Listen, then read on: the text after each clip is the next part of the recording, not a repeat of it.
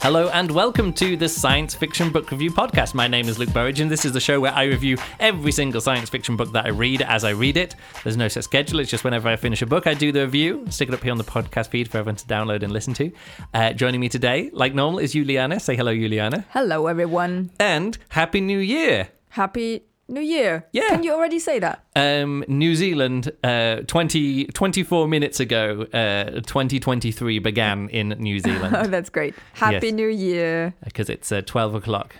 Although now I'm thinking that, is that actually the right time zone? No, I think that is. I think that is the right time zone for me. I think at 12 o'clock today, we can say Happy New Year to people in New Zealand. Yes. I think that's the way it works. Yeah, and it's past 12. Yes, so. past 12. So we are 24 minutes into 2023, somewhere in the world. Of course, we've got another 11 hours and 35 minutes to wait until New Year's. And I said in the previous episode, I was like, hey, maybe we'll do another episode before the end of the year. And here we are. Some people over on goodreads.com, on the SFBRP listener group, have shared some of their favorite books of the year, which I will now try and which I should have brought the link up before that. You should. Zivan, it says here, Zivan commented his top 3 books of the year: The Spear Cuts Through Water, The Gone World, and Ammonite, which I don't recognize any of those. Okay, no, me neither. Claysbj says 3 of the books. Third place, Peter Klein's 14, a steampunk novel. So in a much better second place, Moren Utang, 11%. And then a reread of Alan Dean Foster's Midworld. Also never heard of any of these books. There's some other good things as well.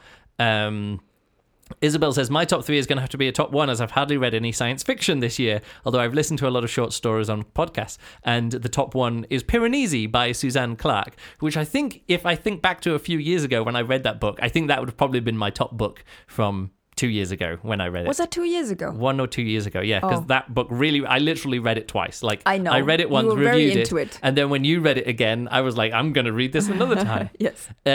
Somebody else has put here as well, Clara and the Sun, Rendezvous with Rama, and Venomous Lumpsucker. That's from Soren. And yes, so those are some other people's top 3 books. I made some notes here about my top 3 books of this year.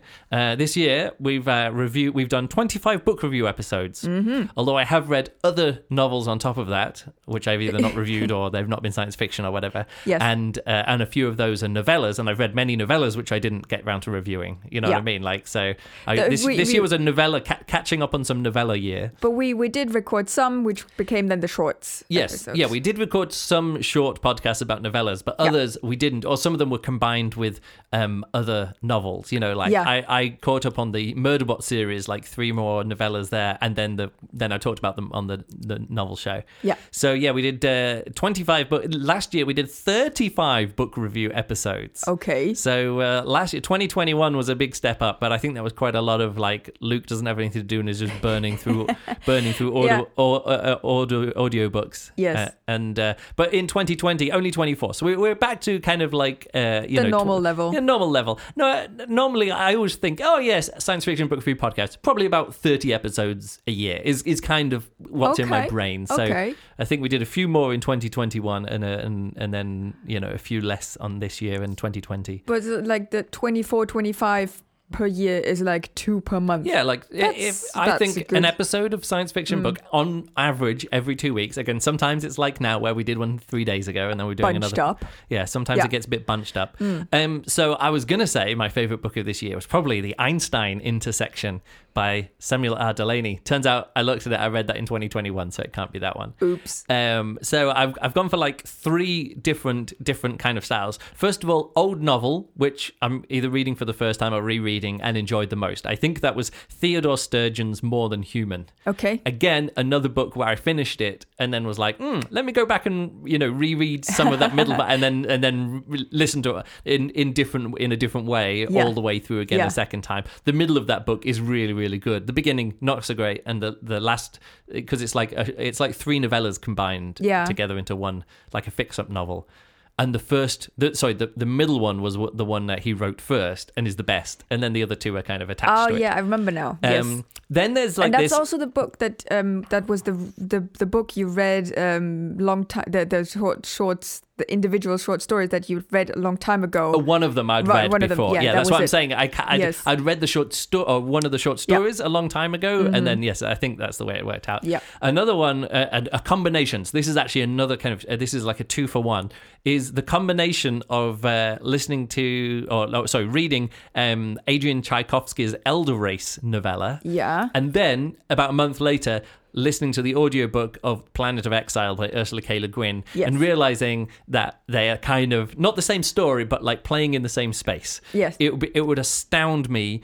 Well, maybe it's not. Maybe it's sort of like the what is it when you have when two things look very similar evolutionarily, and you're like, well, they're related. And it's like, no, actually, this is from the rabbit family, and this is from the mole family. Yeah, but they're actually both, very different. Yeah, they're very, like, you know what, all of the different porpoises, and you're like, actually, no, that porpoise is more closely related to, horses and hippopotamuses than they are to whales. And you're like, wait, they look the same. It's like, they're convergent evolution. There we go. I've come up with it. So some of these might be convergent evolution, but I think Elder Race is definitely somebody going for the same thing. But as soon as you have the anthropologists in space, you kind of end up in the similar kind of storytelling. It's really difficult not to start treading on Ursula K. Le Guin's toes when you're talking about space anthropologists.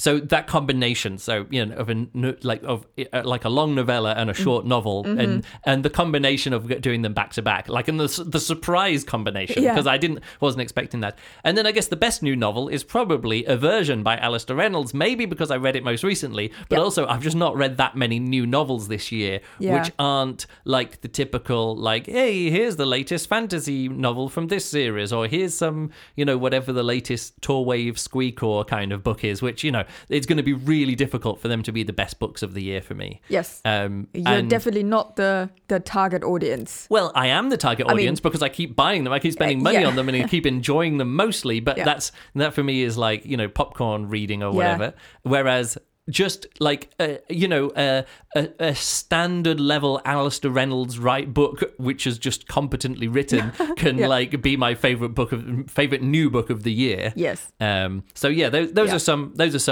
some highlights from this year. An old one, a combination of old and new, and then a new one. So what have you got? Did you make a list of some favorite novels? I first had to look, what books did I actually read this year? That's why I began the Science Fiction Book Review podcast to keep track of books. Before Goodreads existed, I needed a list of books that I'd read, and this is it. But I am not so structured in keeping track. I then went to all the different apps that I've read books on. There was a big chunk during the year in the summer where I read just another few Maisie Dobb books. Yeah, it's quite impressive how every time we sit down for a podcast, the sun comes out and shines straight in my eyes. Anyway, so I read a few Maisie Dobb books, which I don't keep track on Goodreads because it's just an ongoing series that I just casually read whenever I feel like what was the last of this series I read? Okay, the next one is the next book. These are like kind of my kind of pulp reading books, but I enjoy them, and I enjoy keeping track, continuing reading them, and I get them on the library app. Then I went and looked in the library app, I looked in the Apple iBooks app, I looked in the Kindle app, and on Goodreads, and on the SFBRP episode list. So on all these kind of platforms, I figured out I didn't actually read that many books. But the books I read, I think the order of things would have to be Planet of Exiles. Because I can't keep it separate, but we listened to it together on a trip, and that always adds to my emotional attachment. It can elevate it, can elevate it, and so I don't know if that taken away I would enjoy it. You can only review the reading experience that you have. Like, would we have given The Martian by Andy Weir 5 stars if we hadn't listened to it together as an audiobook and kept on pausing and I know what he's going to do. He's going to go over to this spaceship and find the radio, trying to do problem solving along with Mark Watney. So I can't take it apart from that. But yes, that's definitely one of the great books I've read this year. Then I think also I must just put in the Robot and Monk series. Yeah, I looked back through, and which is the only book this year which scored a 5-star rating. And A Psalm for the Wild Build, Monk and Robot #1 by Becky Chambers. Yes, because it fit my urge for this style of reading experience, and it just makes me comfortably warm and fuzzy inside. Right. So I really enjoyed that. And then the third book would have to be Children of Time by Adrian Tchaikovsky, which I read this year. It's a very good book, isn't it? It's a very good book. And I will continue the series with The Children of Ruin, is it? Yes. And Children of Memory, which is a book that I finished and haven't got around to reviewing yet. Yes. That's why it's so disappointing, because Children of Time is so good. Yeah. And then you get to the third book and you're just like, I mean, no, it's not that. It's not that. It's just, that is a bit harsh. It wasn't bad in that way. Yeah. It just wasn't what I wanted and wasn't what I was expecting to kind of wrap up a fun trilogy. Yes. In that way. And I find it always so interesting to also look at books from the perspective of language. Yeah. Which is a weird thing to say because books are language, but sometimes the language adds so much to the atmosphere of a book. Yeah. And I find it as particularly outstanding between the two books I've now recently read. Yeah. Between the Ria Aoki and the A Light from Uncommon Stars, which I read as my previous book, and then I started reading a version by Alastair Reynolds, and oh my god, like the language, what you can do with language. Okay, let's pause there. Those are your some. So these are my 3 main books, but then also just seeing it from like not the content of a book, but just the style. Which, again, contributes. So you're leading me perfectly now into my review of this book. As if I would have known. As if you would have known. Let's now move on to Goodreads readers voted for their favourite books of the year. Okay. And there is the favourite book of the year overall. Which is? I can't remember. Oh. It doesn't matter either way. But then there's what a cliffhanger. Well, no, I'm just saying. And then it's a reader voted thing, which is also the like in different categories as well. Mm-hmm. So Goodreads Choice Award for Science Fiction 2022. Oh, okay. And I'll just go down some of these ones. These are the winners more recently. Mm-hmm. So actually, these aren't. I thought I was going to see the previous category winners of this category of science fiction, but in the previous years. Yeah, but it isn't. It's actually, I clicked on it. It's a list of all of the winners today. So there's a Goodreads Choice Award for poetry, for young adult fiction, for young adult fantasy and science fiction, for graphic novels and comics. The Goodreads Choice Award for history and biography. You know, there's lots of different things. Yeah. For non-fiction, for humor, and here we go. Sea of Tranquility by Emily St. John Mandel, Goodreads Choice Award for Science Fiction 2022. Okay. Did you read that one? Yes, that's the book that we're reviewing today. And so I thought this is actually a fun way to wrap up the year, which is to read on Goodreads the most publicly voted for award-winningest book of science fiction for the whole of 2022. I think this is all new books, so it's stuff that's published this year. Yeah. So that's the book. Okay. I just realized that because of doing this, because you stepped on my intro. Anyway, I'm going to skip forward in my notes to what you were talking about now. So, how about a novel spread through time? Okay. So we start off with a sea adventure in this case in the early 20th century. So a guy setting off from England and arriving in a place and going on an adventure. Okay? Yeah. And then we skip forward in time to about 100 years to another time frame, and we pick up a story again, like a connected story with something similar, with some connections, and we pick up the same thing. You're frowning at me. People on the podcast can't see you framing. I'm currently reading a book. No. This sounds like exactly like Alastair Reynolds' version. Yeah. But actually, it isn't. Okay. It's Sea of Tranquility by Emily Mandel St. John. No, which way around is it? Emily St. John Mandel. Okay.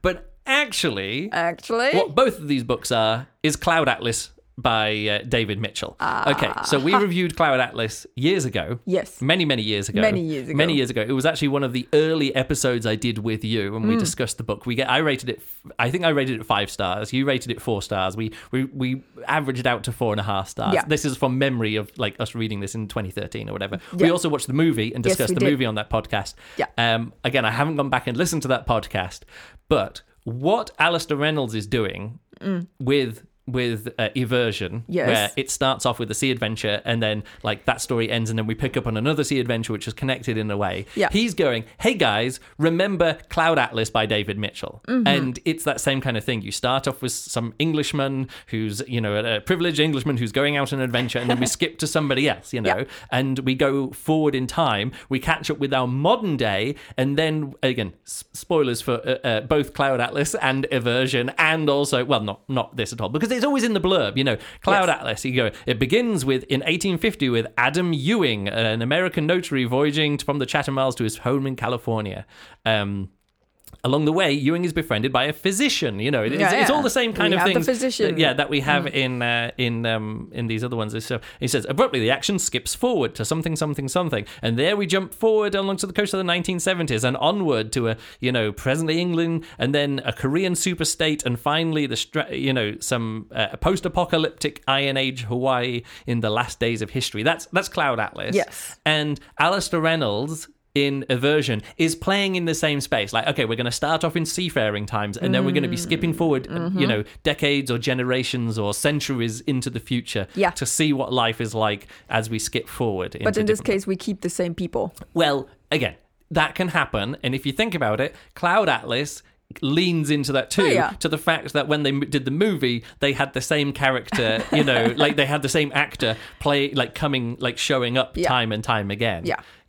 You've got, I can't remember the actors, of course Tom Hanks was in it, but you have different actors turning up, and when they do turn up in a different age, you go, oh right, oh is that a connect? Oh right, so we're meant to think about those two characters either in the same light or contrast them, that kind of thing. So that's no problem there at all. Like this is a known form made famous by Cloud Atlas, which is, it won the Booker Prize. Oh no, it was nominated. When was that? This was for 2004. But it's funny now that like in 2022, I could read 2 books back to back, or almost back to back, not exactly back to back, but Eversion, and then straight into this. And I'm like, wow, these 2 authors, like Cloud Atlas, or again, maybe Cloud Atlas is doing something different.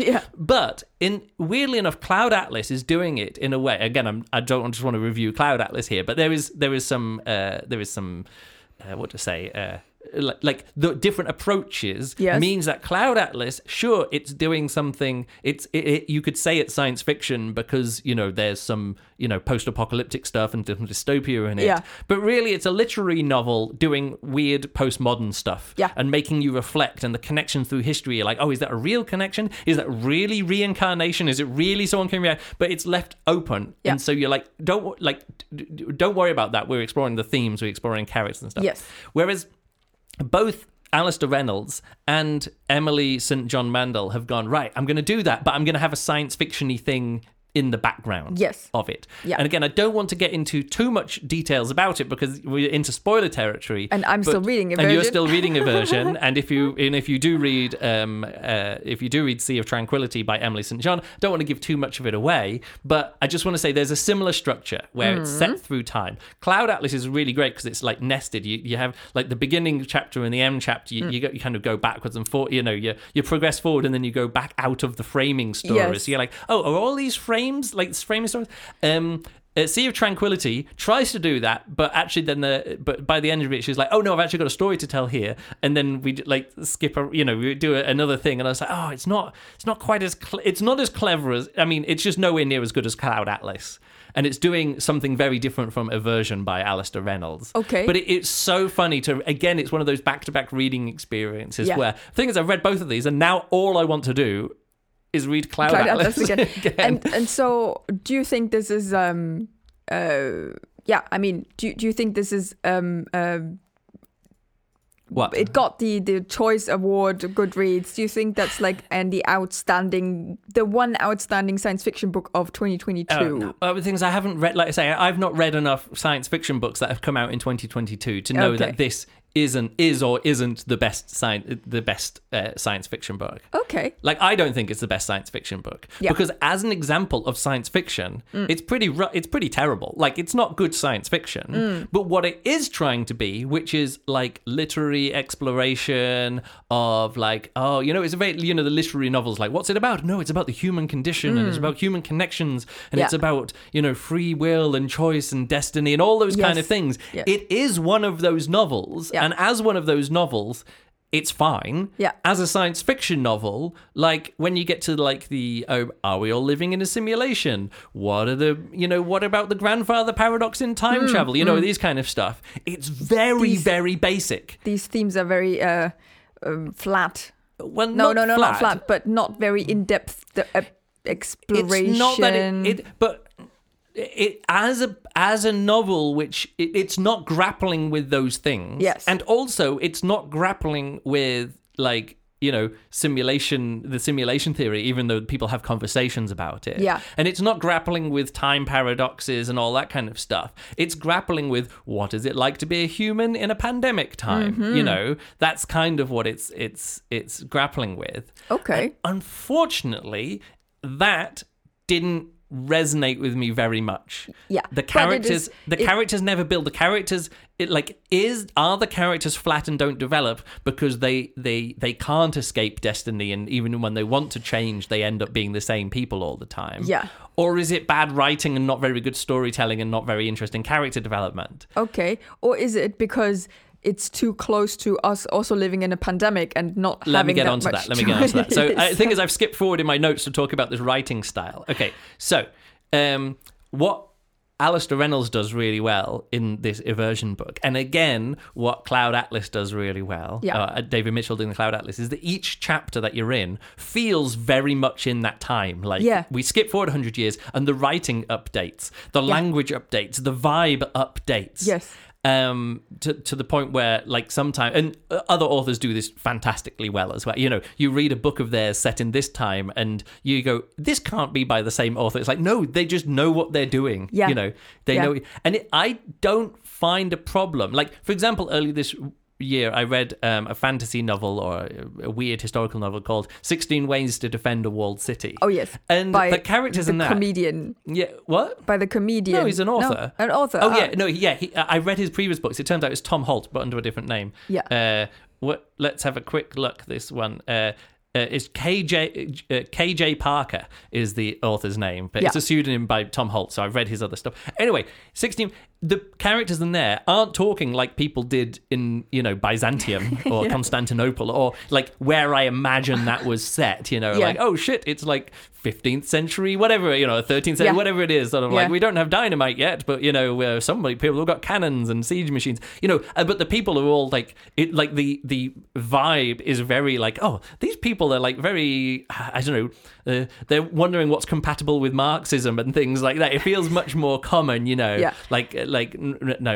modern, much more modern. But I don't mind it because everyone, it's only set in one time, and it's like, great, it's totally fine. That a fantasy story, I said this before with Rhythm of War with Brandon Sanderson, that it's like it started off as like almost medieval fantasy, and he's like speed running the industrial and scientific revolution and getting up to computers and digital ages, and you're like, okay, it's totally fine that like everyone just speaks like people do in like 2020 when this novel came out, or 2019 when the novel came out. Yeah. Unfortunately, for Sea of Tranquility, there was a little bit of like, oh yeah, this stuff that's from 1912, like this first story with the Englishman going over to Canada. That felt a little bit more like, well done. But also it was narrated, but that section was narrated by John Lee, who I know from other audiobooks, and he's amazing. Yes. But then the rest of it, we keep skipping forward hundreds of years into the future, and everything sounds the same. Everybody's character is the same. Everybody speaks the same, and they all speak like painfully like 2020 or 2021 when this book was written. Yes. At one point, someone says, "That escalated quickly," which is a quote from, I don't know, like a Will Ferrell movie or something. Isn't it Anchorman or something? Which now, "that escalated quickly" is It's so current. It's so current that it's almost a signifier that if someone says that escalated quickly, that we should be in the time span that's set in this novel, because some of it is set in 2020. Yeah. So, and someone said that escalated quickly, and I was like, well, that should be now. And it's like, no, that's actually set, 180 years in the future at 2022-03 or whatever it was. And I was like, that can't be. And then there's all this stuff that's happening in 2203. So what? Yeah, like 180 years in the future. Yeah. And what's happening then feels like really current. So, she goes off and she says, oh, I forgot my hotel room number. Let me go to the reception to ask my hotel room number. Now, I have forgotten my hotel room number because I do work travel and I go into hotels. Then I go down for breakfast and they're like, what's your room number? And I'm like, you know what? I've got no idea.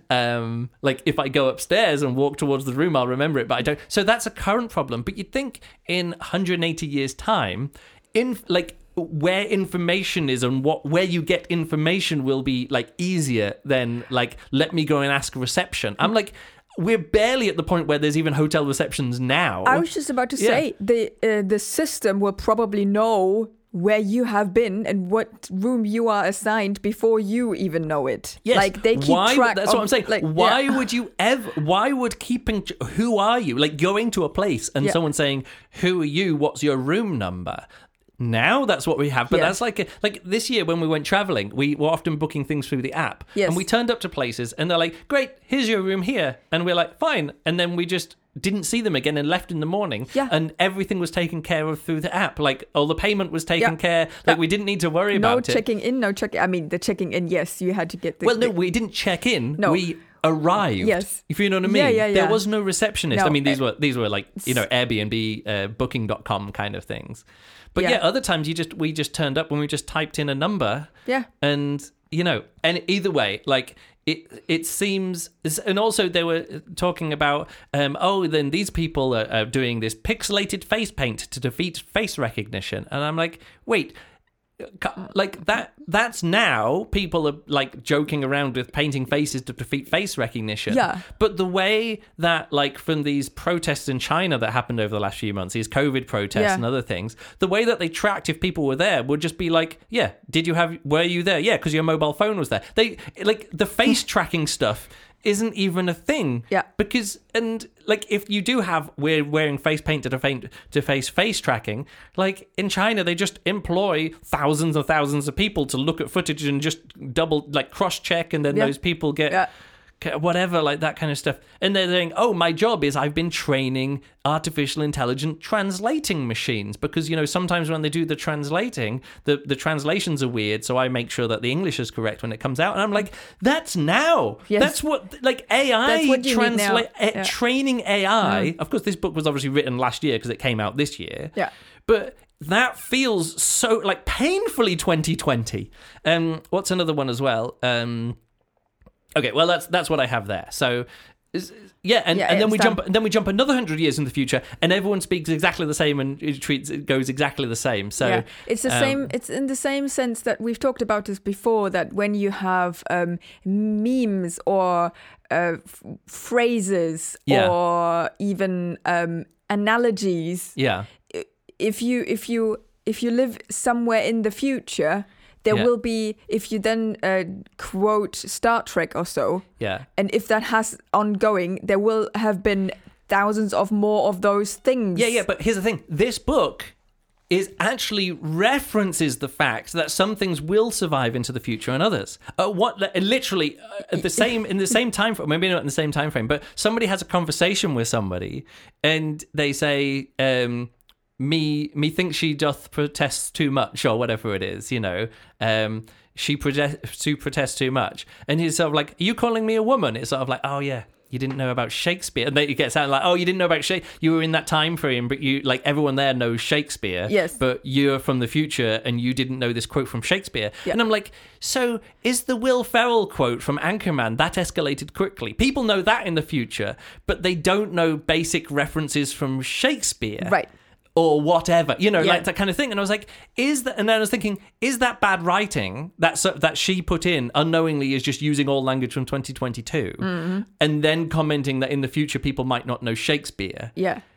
And I'm like, which way round is it? Yes. Like, is the quote from this book, the book inside the book, like, is that quote from Shakespeare or is it from there? They said, well, actually, no, it is from that book, but she was quoting Shakespeare in this book. And I was like, but in this book, is this quote in the reality of this story, is this quote from this book? Or is it from Will Ferrell in Anchorman saying that escalated quickly? Yeah. Like, it's sort of like, which way round? And I kept on thinking, like, is this all knowingly good writing, or is it all a clever comment on this, like, referencing? Yeah. Or is it somebody who just isn't as good as, David Mitchell and Cloud Atlas, which again is a very high bar to cross. Yeah. But if you're going to play in this space, you have to do it as competently. For me, you have to do it as competently as at least Alistair Reynolds, who, when he wants to write his ship, his ship adventure, Yeah. can make it feel like genuinely like, oh yeah, this is like reading, I don't know, like Moby Dick or Stevenson or whatever it's going to be, that kind of stuff. Yeah. Yeah. So yeah, that's issue. So novels spread throughout time. There is a quote in this book, which is, "What is it like to be an author of a pandemic novel in the middle of a pandemic?" That is a question that a character who is an author is asked by an author that sits down, writes. She's on a book tour, and she's asked, what is it like to be an author of a pandemic novel in the middle of a pandemic? Now, here's the thing. Yeah.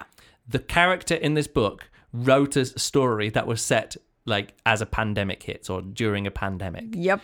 And then as the book, she wrote it a few years before, like 8 years before, but then it's being made into a movie. Right. And so the publisher wants to do a big push because it's coming out as a movie, and then she can do a worldwide book tour as that happens, as because the movie is coming out. Yeah. As the movie comes out and she's doing this book tour, a pandemic hits. People are literally going, oh, yeah. Oh, and there are just a few cases in Vancouver, but now it's being contained. Oh, London, yeah, there was a few cases there, but now it's being contained. And she's still on this worldwide book tour, and they're like, oh, yeah, New Zealand. But, yeah, they've got it under control in New Zealand. Yeah. And so Emily, and then, pandemic hits while she's on her book tour, having written a book about a few years before about a pandemic, and then it being made. Emily, what's her name? I keep forgetting which way around her name goes. Emily St. John Mandel wrote Station 11, yes. Back in, 2012 or whenever it was. And then in, I think, 2020, they started making it into a TV show. And it's a post-apocalyptic book where a pandemic hits. And then... Okay.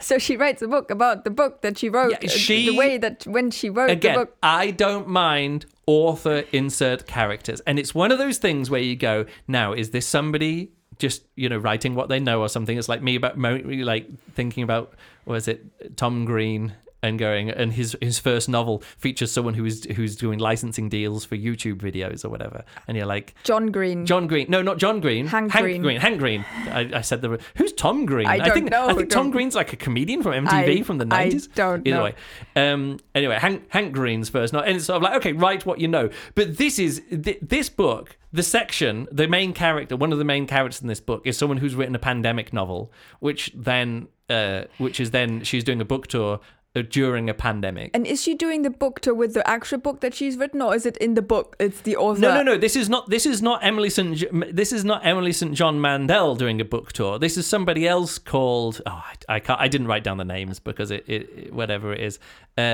Mirella. No, it's not Mirella. Anyway, I can't. I'm just scrolling down here to see if I can find her. Okay. She wrote a book which is set during a pandemic. Yeah. She's on a tour as a pandemic starts hitting. Yes. And then later on we get what it's like to be, living in lockdown. She's sort of like lockdown number 100. So this is, we've had a few of these books where there's, there's some, we've had, you always go through the stuff that I remember the first book that I read, which was like, oh, this is my first science fiction book, which was written post 9/11. Yeah. You know, and then you read another book and you're like, okay, all books from now on can't have that, oh, isn't it strange to have a black president? It's like no, we've had the black president of the United States. So now you still got the woman president thing. Like if you want to do a quirk, you'll put in a woman president. But once we have that first woman president of the United States, you've got to switch over it. Here there's a president of China, which you get a few sentences later, and then she turned to the people on the podium. You're like, very clever. A woman president of China. You've done it. You're ticking off the fun, catch people out with the futurism stuff. Yes. So. Yeah, that's good. So the self-referencing. Oh, so what I'm saying to say is like you always get to these points that like when do you like how long does it take to read the first book set after the world changing thing? You know, we've definitely had post Donald. Well, actually, we've had post. Who was the Alaskan senator? Sarah Palin. Yeah. So there was some post Sarah Palin books that I read where you're like, oh, okay, this kind of like, yay, America, whatever, dumb white nationalism, America first kind of stuff. But then you've got to go, right, now we're at post Donald Trump stuff. We just watched Glass Onion, which is the Knives Out mystery novel. The second one. Yeah, and you're like, okay, we're definitely living in a post Elon Musk world now, where Elon Musk is no longer a cameo in when he was in Iron Man movies. I think he was in one of the Iron Man movies. You can do a cameo there, and you can put Richard Branson in a movie as doing a cameo. He's been in lots of movies as cameos, but now you can base entire characters on like, oh, we're in a post Steve Jobs, Mark Zuckerberg, Elon Musk kind of world. And this feels like, all right, beforehand there was novels set during pandemics, but they were all pre-2020 pandemic novels. Yes. And now authors are getting a chance, and that's what makes it interesting from Emily St. John Mandel, is that Emily St. John Mandel. Yeah. St. John's in the middle, Mandel's at the end. That she is actually in this privileged position of writing a famous a pandemic novel before the pandemic, and then it was made into a TV show during the pandemic, and now she's in this thing. Now, this could be amazing. Unfortunately, this was the most mind-numbingly boring section of any science fiction novel I've read this year, or maybe ever. Okay. Like, all of the worst parts that I disliked about Station 11, which I'm like, why are we spending so much time with the boring middle-aged American privileged actor guy who's sort of like, oh, what's the meaning of my life? I'm an artist and I'm so successful and I'm traveling the world and I'm doing whatever I want. I could do whatever I want to do because I've got all the money in the world and I've got all the freedom. I could go and do whatever. Oh, but life is so hard. Oh, what's it like to be an author? People don't understand me. You know, all of that kind of stuff. All of that is wrapped up in this thing. And I'm like, this is terrible. Like, I kind of enjoyed some of the earlier section where you're like, oh, what's this weird timey-wimey stuff? Someone sees something and there's a tree and there's a connection and you're like, oh, what's this tree of life? Is it mystic? Because you're going to, I didn't know what kind of novel I was reading here. Yeah.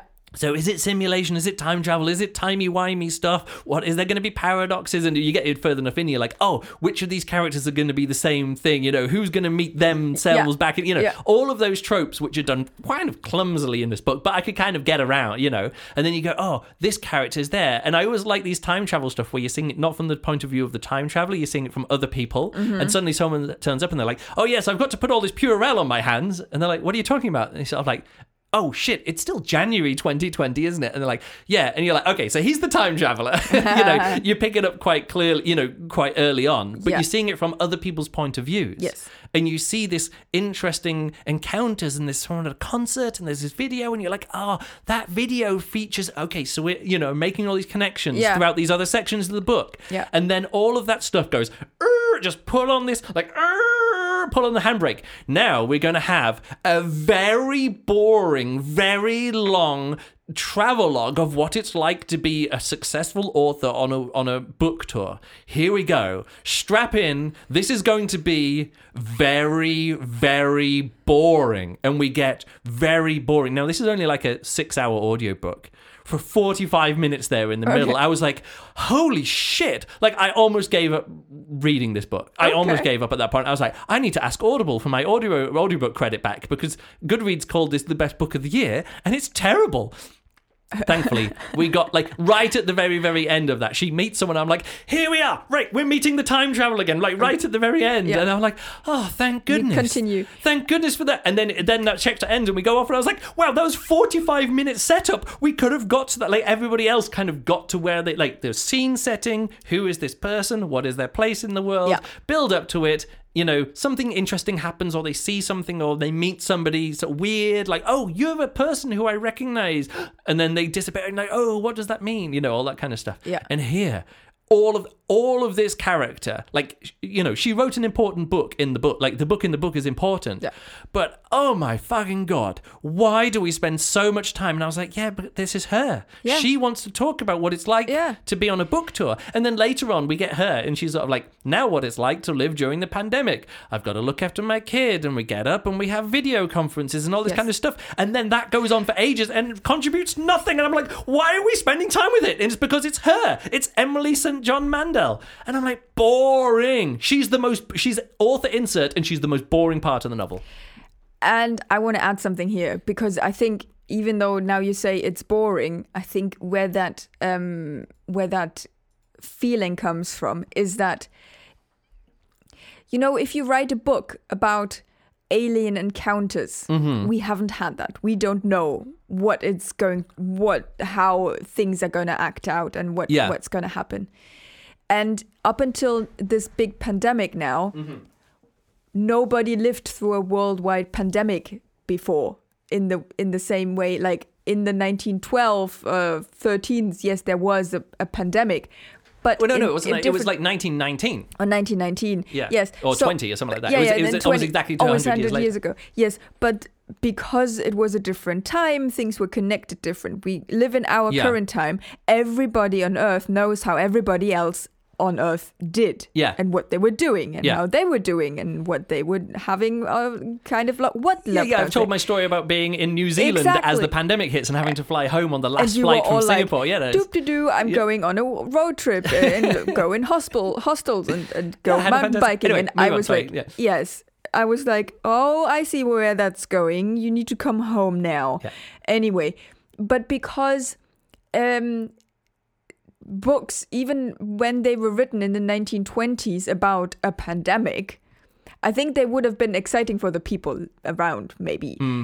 But now everybody went through the same experience and had this experience in one way or the other. Yeah. People had to homeschool their children. Yeah. People were trapped for months and months in places. People couldn't work because they were artists and couldn't perform or couldn't travel and couldn't do all these things. Everybody has these experiences. So reading a book about this, first of all, I think it's too soon because I'm still traumatized. Everybody is still traumatized, and nobody has really worked through the trauma yet. Yeah. And we can't like look back to it and say, remember how this was, because it's, for me, it's still ongoing. And also I think it's just we are sick of these experiences. No, but here's the thing. You could do interesting science fiction about pandemics. Now, here's the thing. There's this movie called Millennium, which came out in 1989. Not a great movie, if I remember it. But what I do remember... I don't remember that movie. You do remember? No, I don't. I don't think it was that popular of a movie. I'd have to look at, production, reception. The film holds an 11% rating on the review aggregator Rotten Tomatoes. So, my memory that this isn't great. But it has got this great science fiction premise that it follows an air crash investigator who works out that everybody on board the plane was dead when it crashed. Yeah. Not after it crashed. When it crashed. While it crashed, yeah. When it crashed, everybody on the plane was dead already. So reveal for a 1989 book movie. It just says here it was based on a short story called John Varley called Air Raid. So what you do is you open a time portal in the back of the plane just before it's going to crash. You get everybody off the plane. They're going to survive. And then what you do is, because it's timey-wimey, then you take samples of all of them and grow clones of them, brain-dead clones of them, and then go and put all the brain-dead clones back in the seat. And then the plane crashes, everyone on board dies, and all their stories are ended. But you've now got, for the future, when, I can't remember what it is, fertility's not working. I can't even remember why they want people in the future. Yeah. But you save people who are going to be on a plane crash. Yeah. and replace them. So it's a fun thing of like, how do you do timey-wimey stuff without creating paradoxes? Yes. You contact places which are or people who are about to die. Yeah. It's the same as the time bureaucracy in the Loki series, isn't Yes. it? Like, where do you go if you don't want to disrupt time? You go to places where a natural disaster is going to happen, Yeah. so nothing you do matters there Yeah. anymore. Yeah. And the characters do that. And it's touched on in this novel that when they want to go back and, if you want to travel through time, or the reason why these encounters are happening at these weird times is because they go, these people are going to die in this pandemic in a few days' time. So if we go and talk to them about something, these conversations are happening just before the Spanish flu pandemic in January 2020. Yes. So when's the least disruptive time to go back to? It's right before a pandemic hits and the world is turned upside down. It doesn't matter what you were doing in March of 2020 because like a week later, everything changed. Yes. So most people, what they were working on or could have been working on, there was a massive disruption in their life. So you can't tell if that massive disruption is due to a lockdown arriving or somebody fiddling or some disruption in time travel. That's the best bit of this book. Yeah. Unfortunately, it's not. It's weird that this is an author who is wanting to write a science fiction book about pandemics and lockdowns and that kind of stuff. Yeah. And 45 minutes is talking about a book tour going around the world before the pandemic hits. Yeah. And it's really boring. Yeah. And I wish there'd been a bit more leaning into this idea that interesting stuff can happen just before a disaster, be it a pandemic or a plane crash or whatever it is. Yeah. And it's not disruptive. So that's a good place of high drama. High drama, but low consequences, if you know what I mean. Yeah. And it seems like it's kind of squandered on this book. That because Emily St. John Mandel was somebody who had already written a pandemic book and is now in this kind of privileged position to go, oh, right, we should all read this book because this is the person who written about a pandemic before the pandemic, and now she can write about science fiction in a pandemic, during a pandemic, or just as a pandemic. It feels like, okay, this is it. Time to knock it out the park, and she doesn't knock it out the park. That's a pity. So I've hit on most of my main critiques of this book. Yes. However, not just the writing style doesn't change very much into the future, when we skip hundreds of years into the future, but also the science fiction is just kind of weak science fiction. They go along and they're like, and then I got out of my hover car and went over here, and I'm like, hover cars, not explained. It's just sort of like, let's just take a science fiction trope off the thing. Then we go to the Time Institute, and I'm like, really? We're doing the Time Institute, and you're just going to call it the Time Institute? And everyone has like a mobile phone or something with them, and they just call it, oh, pick up my device. Oh, I loaded my device. I waved my device. Showed me my device. And I was like, it's okay if you want to like describe what you think a device might be, but just saying the device. Although I did in my own science fiction when I wrote about it, I didn't want to say what a computer was. I just talked about screens. Yeah. But then she's talking about, oh, and then I need to go this file and I need to transfer this file and do this file. And I'm like, that's not what we're doing anymore. The future isn't files. Like now, kids, when they go to school or university, don't understand file systems or the Finder or Explorer, File Explorer. Yeah. They just go, oh, no, it's just in my Google Docs. Well, where's your Google Docs? I was like, oh, when I open my laptop, Google logs me in. I log in and it's there. Where Docs? Oh, you click on it, there it is. So, well, you've got to send it to me. I was like, I did. No, that's the link. You've got to send me a file. They're like, and kids are like, tick, tick, tick, tick, tick, tick.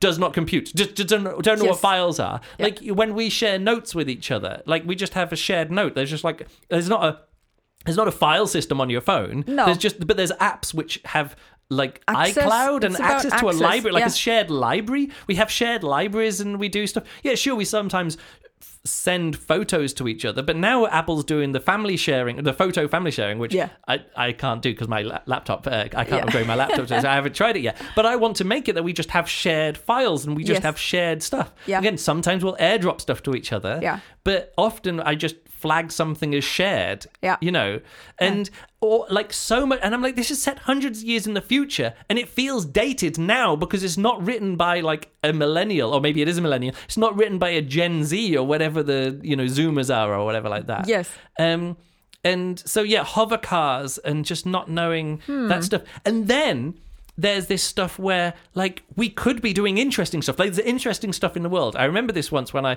read this Cory Doctorow novel, and it's all set in I think Disneyland or Disney World, one of the two or something like that. And it's really interesting. Oh, I've got to do queue management at Disneyland, and we've got to do this, and we've got to set up the haunted castle, like this kind of stuff. And there's like, and then he went on a trip to a space colony, which was this globe in Earth orbit, which is so big that people could, float around inside this globe. And it was so big, it was like hundreds of meters across, and 1,000 people lived in it, and you could float around, and there was zero gravity gardens. I was like, wait, why isn't the whole book set here? And then even when they're down on Earth, nobody looks up in the sky and goes, oh yeah, look, there's those 1,000-kilometer or 1,000-meter across space habitats which are just floated around, where it feels like that's where the interesting story should be happening, rather than queue management at a Disney ride. Okay, interesting.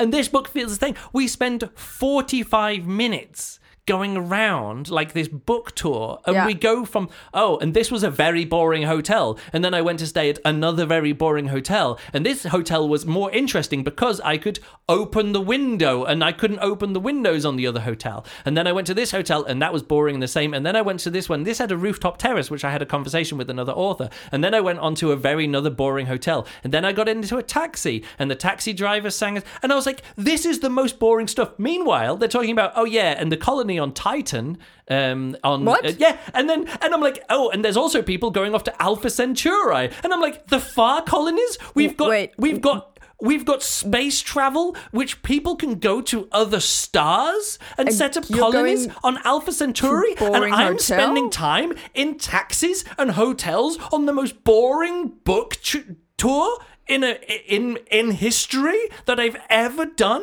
that I've ever read about. When is this supposed to be? 2020, like, it doesn't matter. Like, it's spread throughout the history. It's spread hundreds of years into the future, and the best she can do is flying cars and having a device. Meanwhile, time travel exists. It suddenly dropped. Oh yeah, there's time travel does exist, and like, of all the people who have ever been put in jail on the moon, because we're on a moon colony now. There's hundreds of people in, long-term, in jail long-term, and all of it is because they've done illegal time travel. And I'm like, you just skipped over the part where time travel exists and is a known thing that everybody knows exists and stuff.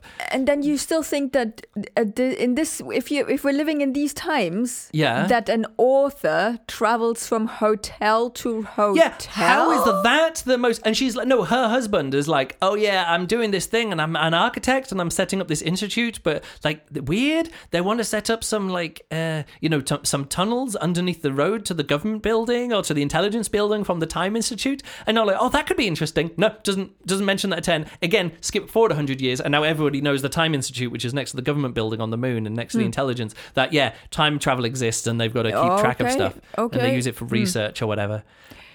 Meanwhile, so there's all of this stuff is referenced, and then not addressed, and we're spending time doing the boring stuff. This is why I'm saying it's not exciting science fiction, It's because the authors who just sprinkle in tropes don't understand that the most important thing that should be happening now in this novel is that everybody should be going, wait a second. Like, and I don't want to talk about file systems, but like, and they do mention that, the colonies on Alpha Centauri are the most important thing. But then we get to these other stuff. Okay, but so why isn't she there? Well, again, don't want to get into spoilers. It does come up later in the book. So It does come up, but I'm like, I don't know. It's one of those things that, like, science fiction authors know that if they introduced something which is, like, world-breaking, that when I talk about world-breaking, you're like, oh, no, if you introduce that, everything that's happened so far in the story is useless. And everything that, all of these problems that everybody has always had have already been solved because you did a throwaway line of this technology. So... some time travel people are going, the time travel station is on the moon, but every time all the action is happening down on Earth. And I'm like, well, how, if you time travel in 1912, like how do you get from, or whatever it is, not 1912, like 1918, whatever it is, if you time travel, if you're time traveling from the moon, how do you time travel from the moon to the Earth? So it's not just time travel, it's also space travel. Yeah, it's teleportation. Yeah, exactly.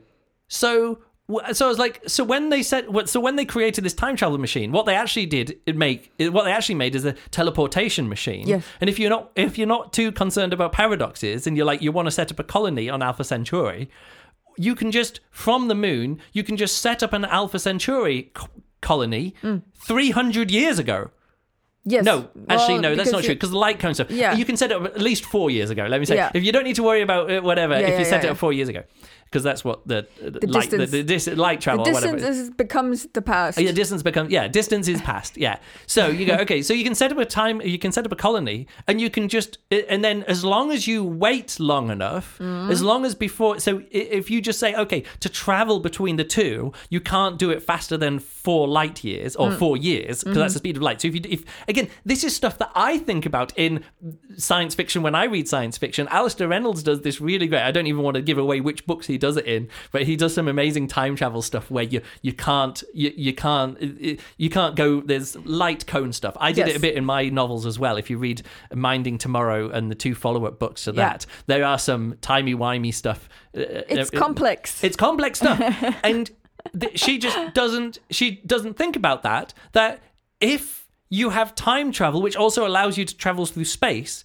you don't, like, setting up a colony on another planet is really easy. You just need to make sure that if you're going to Titan, just time travel there, but 1 second in the past, but get to Titan, and then you don't need to worry about it because you're more than a light second away, and you don't need to worry about it. And I was thinking, this breaks everything. Like, the whole world, like, if time travel also works as teleportation, you can solve anything, which, again, it's fine in a world where that's just, hey, we can just go wherever we want to, like the Loki TV show, and it's just mad capers, and you just want to see Tom Hiddleston like run around and and meet, have fun adventures. That's fine if you just want to have a caper. But time travel, what makes time travel interesting, or what makes science fiction what can make it a fun thing to read is, like, in Back to the Future, they're on railway tracks. Yes. And the car is on railway tracks, and when they skip to the future, it's still on the railway tracks. Yeah. It's the same, like, because you have to be in the same place. Yes. That's what makes, Hill Valley an interesting place. It's because you're always with the same people. Yeah. Always with the same place. Yeah. You time travel and you're back in the same square, but it's different. Yeah. And if you just go, well, time travel means you can go anywhere and any place. Yeah. Like, anywhere in time and anywhere on Earth or whatever like that. So, also, I'm thinking, these people grew up on the moon, so when they go to Earth, they've grown up in weak gravity. Yeah. So, all the time in this book, as soon as the moon was introduced, I was like, all this time, there's like, so these people, she's on a book tour, but she grew up on the moon, and this is like her first time to Earth or something? Or maybe not the first time to Earth, but she grew up on the moon. But then how can anything on Earth for her be boring? Well, no, it's boring for me. Oh. And for her as well. She's also really bored. She's also really bored. Oh, with this boring hotel, and then to the next she's boring really bored hotel. So, and I'm thinking, well, how do you get to, like, first of all, travel to the moon, whatever, like that. We can already get to the moon, whatever. And I'm like, okay, but they grew up on the moon. Other people grew up on Titan, Mars, and in this place. But when they get to Earth gravity is going to be really affecting them, and it's not mentioned all the way through. It feels like somebody read the book and said, hey, did you think, like, some editor says, I think we should just address the fact that everybody who grows up on the moon, they're like bones, they'll be super tall because the gravity is weaker and their bones weren't developed, and you get to, this is a big part of many people from a different place coming down, and the gravity is not right. They do it in the Expanse. You get all the skinny people because they were on places where the spin gravity wasn't set right or whatever. Because there are stationers. The stationers are all like really tall people, and they get really tall, lanky actors to play the stations. And here, like, right near the end of the book, like the last half hour of the book, they're like, oh yeah, and they went past the air purifiers and the gravity machines that made the gravity on the Mars colonies the same as on Earth. And I'm like, really? Oh, that's you just convenient. have gravity machines? And I'm like, that solves convenient. all the problems. Like, and then it's sort of like, well, it solves the problem of how did they get to Alpha Centauri? Because if you can manipulate local gravity fields, so everything, all the physics. Yeah, all the physics is like, all the physics. I mean, of course, they also have time travel. So yeah, there is obviously space-time stuff going on here, but gravity is curved space-time. So if they can just curve, like, and I was thinking, when you create gravity, what you're doing is curving space-time. And I was like, well, that's maybe how they get around.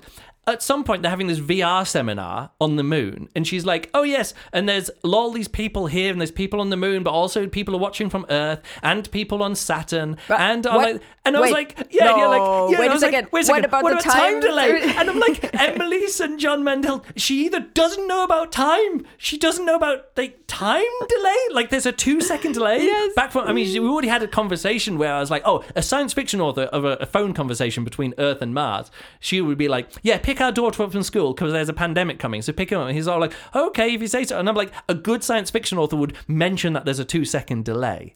Yeah. You know, all of this kind of stuff. You know, I mean, we literally watched the For All Mankind, Yeah. where people had like, you have to record the message, and then you have to send the message. painstakingly wait. Again, not from Earth to the moon. No, but here's the other Mars. thing. Here's the other thing. For All Mankind, they go to the moon. What's the first thing that they do when they get to the moon? No, sorry. What's the second thing that they do when they get to the moon? The first thing is plant a flag. What's the second thing that they do when they get to the moon? For All Mankind, season... I don't remember, putting up a habitat Yeah. Where do they put up the habitat? in a crater, Where is the crater on the moon? not on the dark side. No, where is I the don't- crater on the moon in For All Mankind? I don't remember. Shackleton Crater. It's the South Pole. Oh, is it? because Okay. that's where, like, the sun, you can see the sun. Yes. If you go up high, like to the Yeah. rim of the crater, Yeah. you can always get the sun the Yes. entire time. Yes. And if you go down into the crater, there's never any sun, and that's hopefully where they can find ice accumulation. Yes. For All Mankind knows what NASA plans to do. What NASA was planning to do in 2020 or 2019, whenever they made Yeah. that. Yeah. Emily St. John Mandel thinks that when we go back to the moon, what we're going to do is we're going to set up a city on the Sea of Tranquility, which is, you know, facing the Earth, just south, or it says just south of where, you know, Neil Armstrong landed on the moon. That's where they're going to set up an Earth colony. And it's like, no, because... And she even mentions it, like half the time, 14 days in a row, 14 Earth days in a row, no sunlight. The rest of the time, 14 days in a row, too much sunlight. Yeah. You know, and I was like, so... But, well, if we it's know like that, one we of those don't- things we that you just just think, know where we go. like, science fiction that's written in 2021 or 2022 that's published now, Yeah.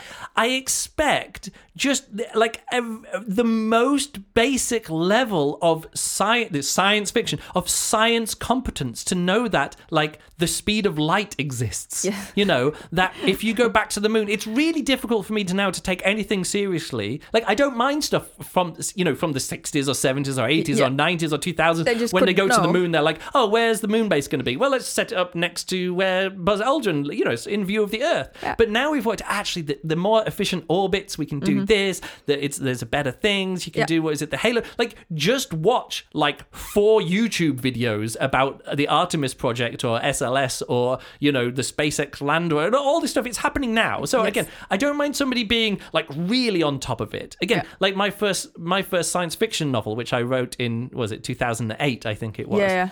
I wanted to include current current rocket technology, Yeah. so it would feel current. And I included in that the first launches of SpaceX with their Falcon 1 rocket. You know, that becomes a feature. Yes.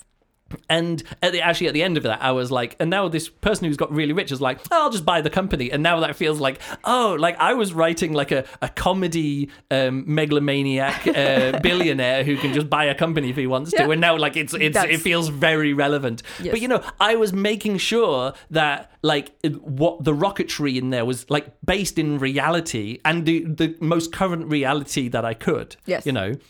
So, yeah, what am I trying to say? I don't know what I'm trying to say. Well, I do know what I'm trying to say, is that as science fiction, this was infuriating because all of this, like, massively world-breaking stuff, this world-breaking world building, Yeah. Emily St. John Mandel doesn't care about it because what she wants to do is just write a story about, oh, timey-wimey, what is it like to be a character when you know your own destiny, or, you know, that kind of stuff. Yeah. And that could all be, that I would have been fine with all of that. But then you're suddenly like, oh yeah, gravity manipulation, time dilation, you know, all this other stuff, colonies on other worlds. And I'm like, like, it's fine to not address all of that stuff. Yeah. If that's also not what the book is about. Yeah. If you know what I mean. Yeah. Like, For example, like you can totally do all these kind of things if you make clear, Yeah. hey, this is not our Earth, this is not our, this is then not I our need to- time, but this is that's not our, this is Yeah. fantasy or whatever. then you can do that, and people do that. What was that? What was the book that I read, which was called? I don't know. We read it last year, and it has the book. We have a print of the Jeremy Geddes, the artist. Oh yeah. What was it called? Into the Pink? Into the Blue? No. Into something. Into the Void? I'm going to now search for it on this page. Sarah something? No, it's not. Into the Quick. Oh, The Quick, yeah. In the Quick. In the Quick. In the Quick by Kate Hope Day. And that was one of those things where you're like, I realized I gave that 0.5 stars. Yeah. But it was because it was like, this is science fiction of someone who just doesn't know it. And then they go to another planet. I was like, oh, this is Mars. And it's like, oh, no, it's not Mars. And it's one of those things where you just go, oh, nothing in this book is based on reality at all. Yeah. But you have to kind of know that and be happy with that. But it's got a picture of an astronaut on the front cover. And you're like, oh, it's got a picture of an astronaut. I'm judging this as a science fiction book. And I shouldn't judge it as a science fiction book. I should judge it as like a character study, in that case a retelling of, what was it, Jane Austen. Jane, no, it was Jane Eyre. Oh, Jane Eyre. Jane Eyre. So Charlotte Bronte. No, the other one. No. Damn it, why am I all of those things mixed together in my head. So not Bronte. Jane Eyre. Bye.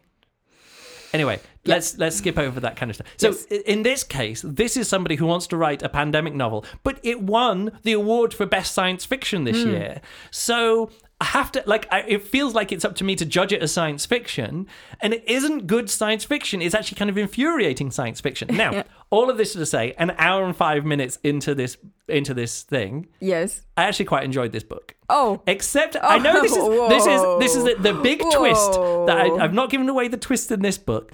This is like the most basic time travel stuff that you've ever done, but some of it is fun. Some of the things that happen is fun, and some of the unexplained stuff is actually fun.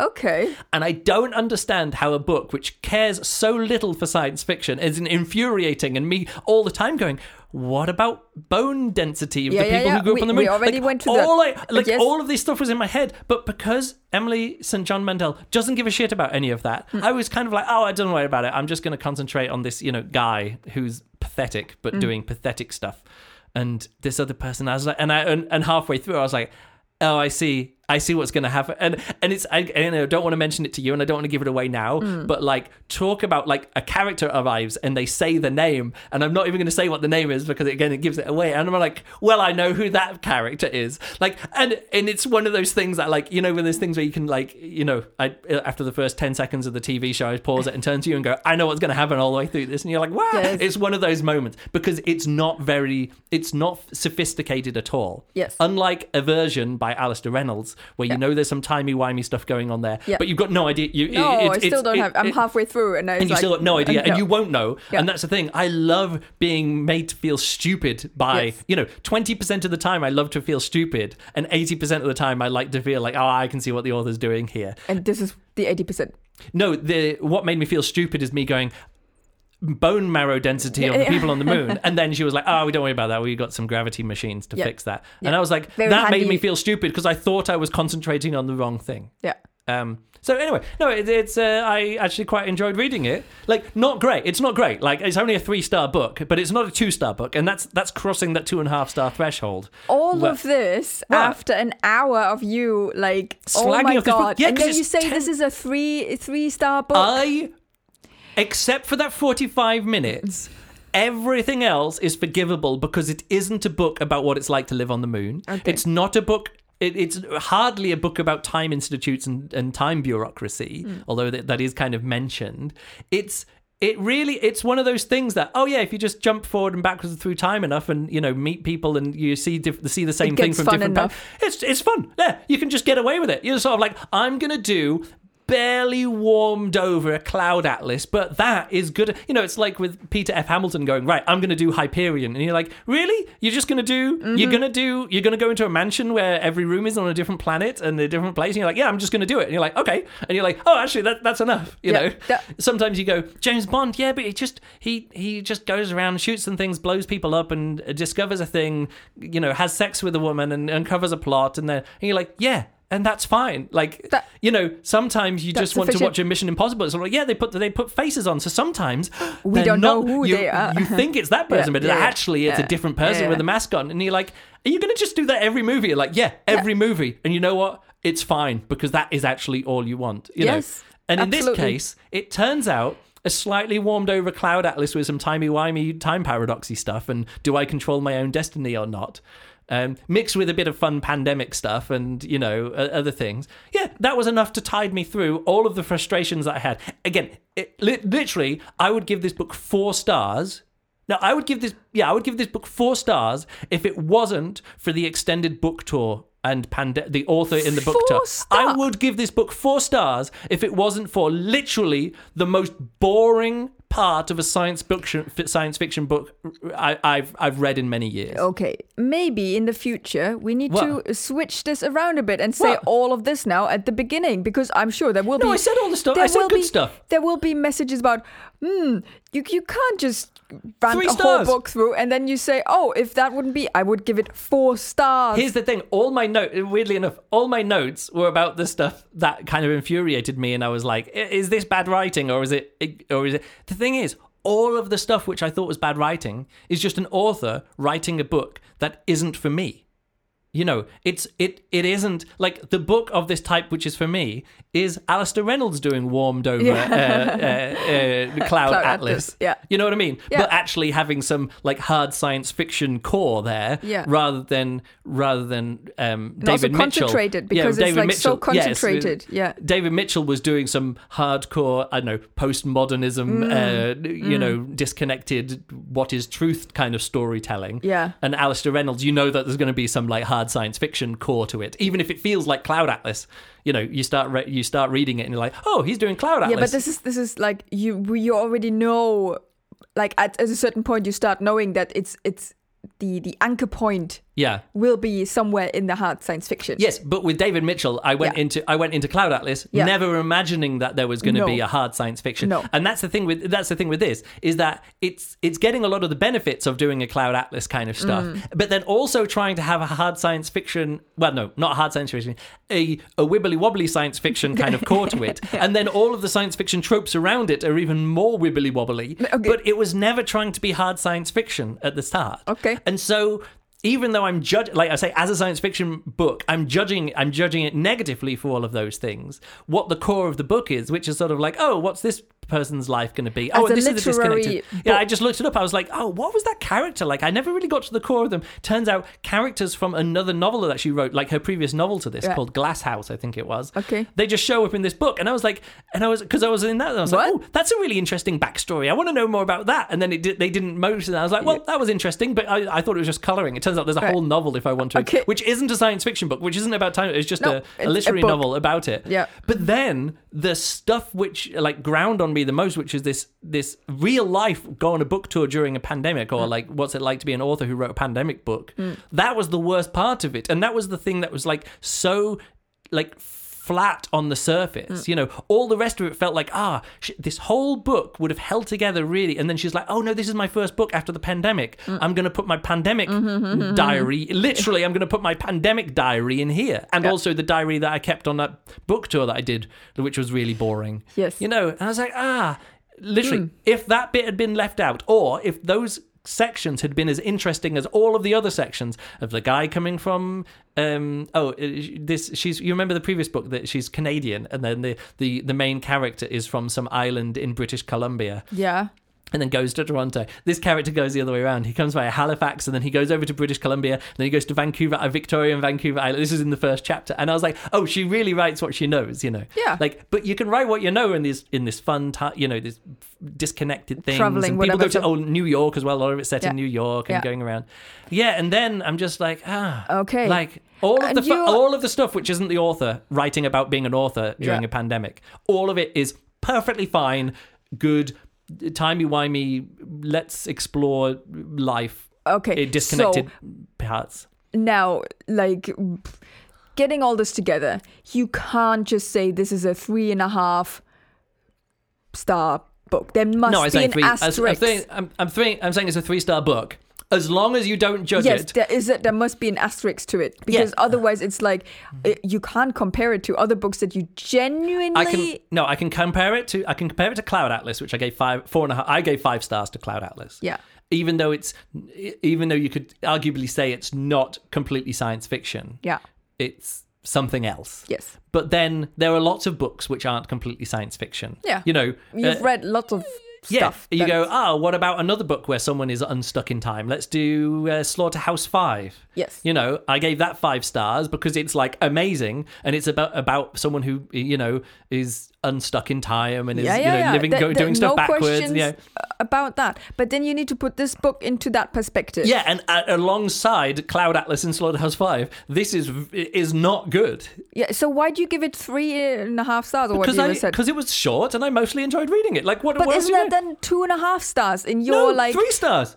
Because it's above average. I enjoyed it more than average, because I think maybe I had some Stockholm syndrome about this. That feels very much like Stockholm syndrome doesn't exist, just getting past the pandemic authors book tour.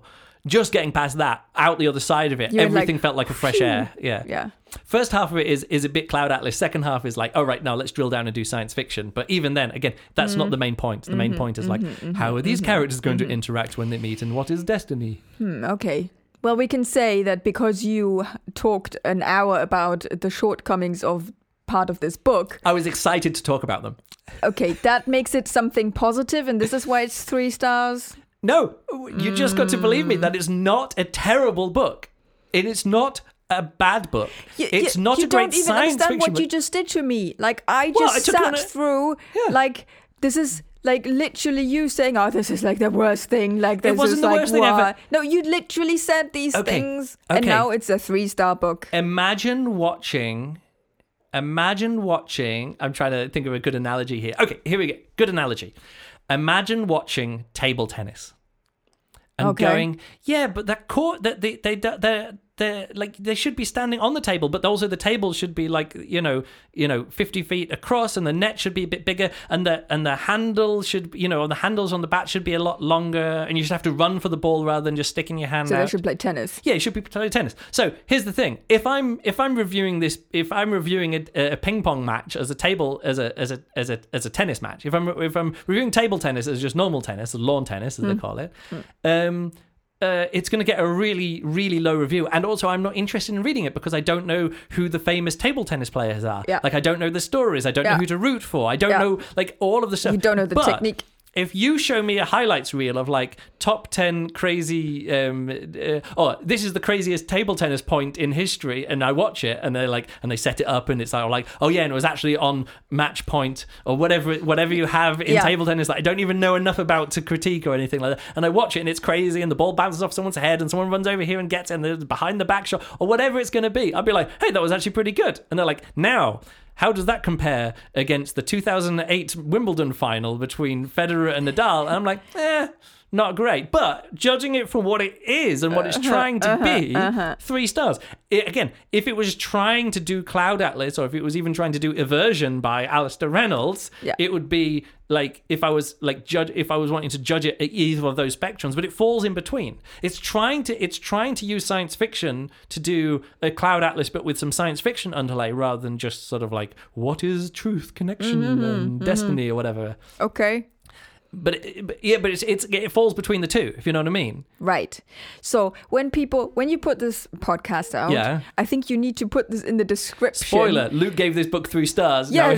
Now here. Listen. For an hour of him ranting about it. I wanted to review this book from the point of view of it winning Goodreads.com People's Choice Award for Best Science Fiction of 2022. Yes. And that is how I approached it.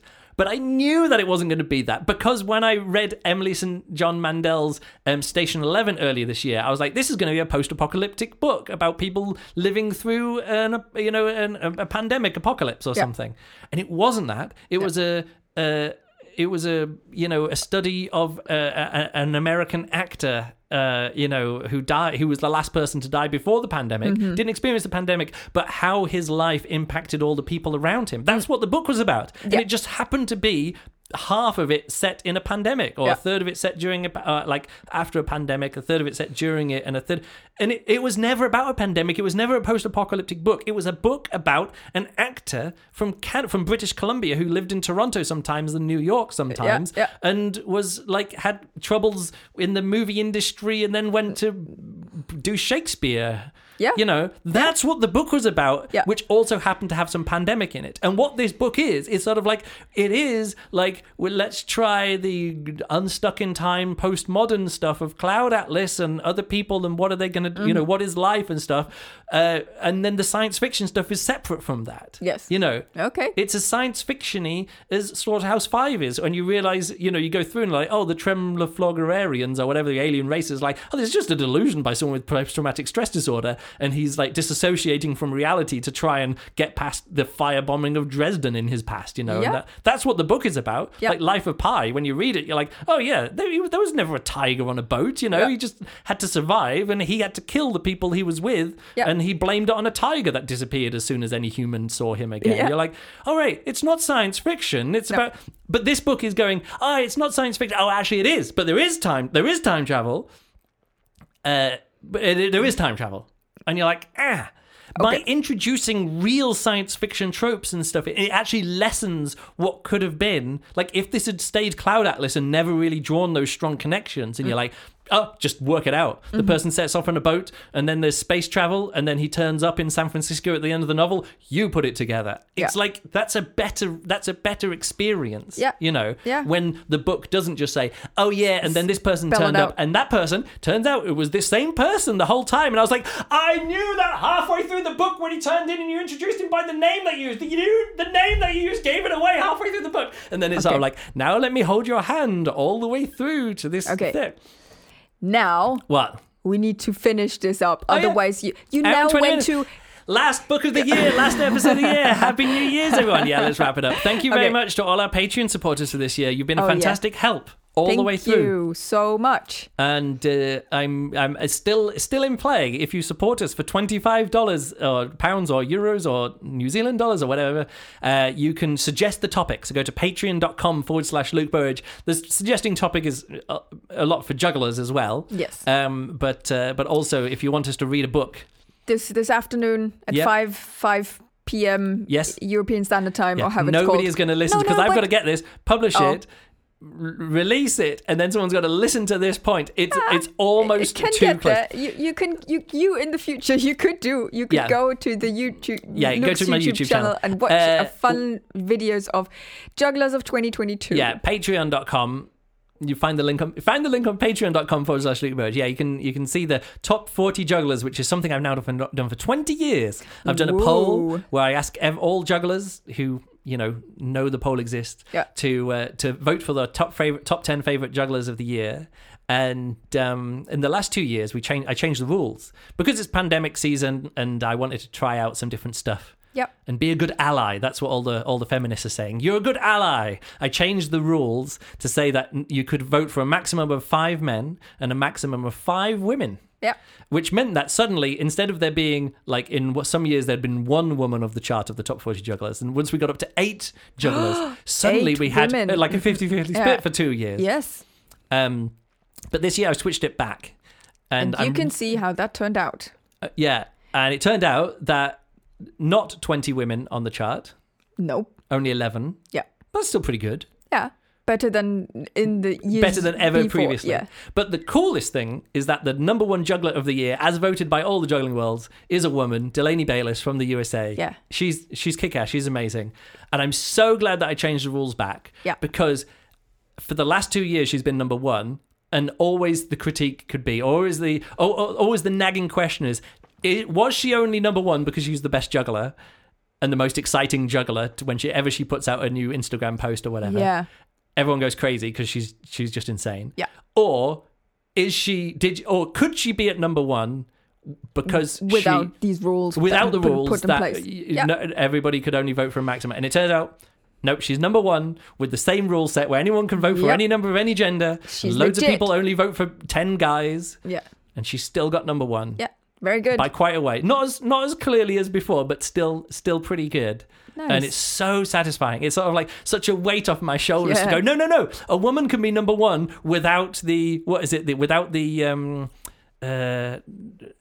what's the one? Affirmative action. Without the affirmative Yes. action, Yeah. without the affirmative action, a woman can still be number one. As it should be. As it should be. Yeah. Glass ceiling broken. But I've definitely felt that with changing the rules. It felt like I had to kind of prod that glass ceiling a bit. Oh, yeah. Like we had to, as a whole community, get together and go, look, it can be 50% women. It's okay to vote for women. Yeah. Let's nudge that glass ceiling, and now she's broken it, which is very exciting. Yes, and the whole list is, in comparison to previous years, before the rule, the list is more fun than it was in those years. Yep. Anyway, And, so I'm very excited about that. Yeah. And now What? we're going to have lunch. And Yeah. keep Let's do it. going on with our day. 3 stars for the Sea of Tranquility by... Yeah. What's Even her name? when they said it was named Sea of St. Tranquility, John. I was like, that's where the moon base is going to be. And it was. And I'm like, Shackleton Okay. Crater. Okay, what's her name again? Emily St. John Mandel. Okay. I actually managed to remember which. Well In my head, it's always done. Emily Mandel St. John. And I No. don't know why. Nope, that's not her Okay, let's wrap it up there. You can follow me on Mastodon. Links in the show notes. Juliana too. Instagram too. Yes. Email me. And also be my friends on Goodreads. I'm not going to talk about anybody else's review of this book because No, we just people don't. give it 5 stars. Lots of people give it 5 stars. You can go and see it for yourself. Yeah. Not terrible. That's it. That's it. Thanks a lot for listening, and we'll catch you next year.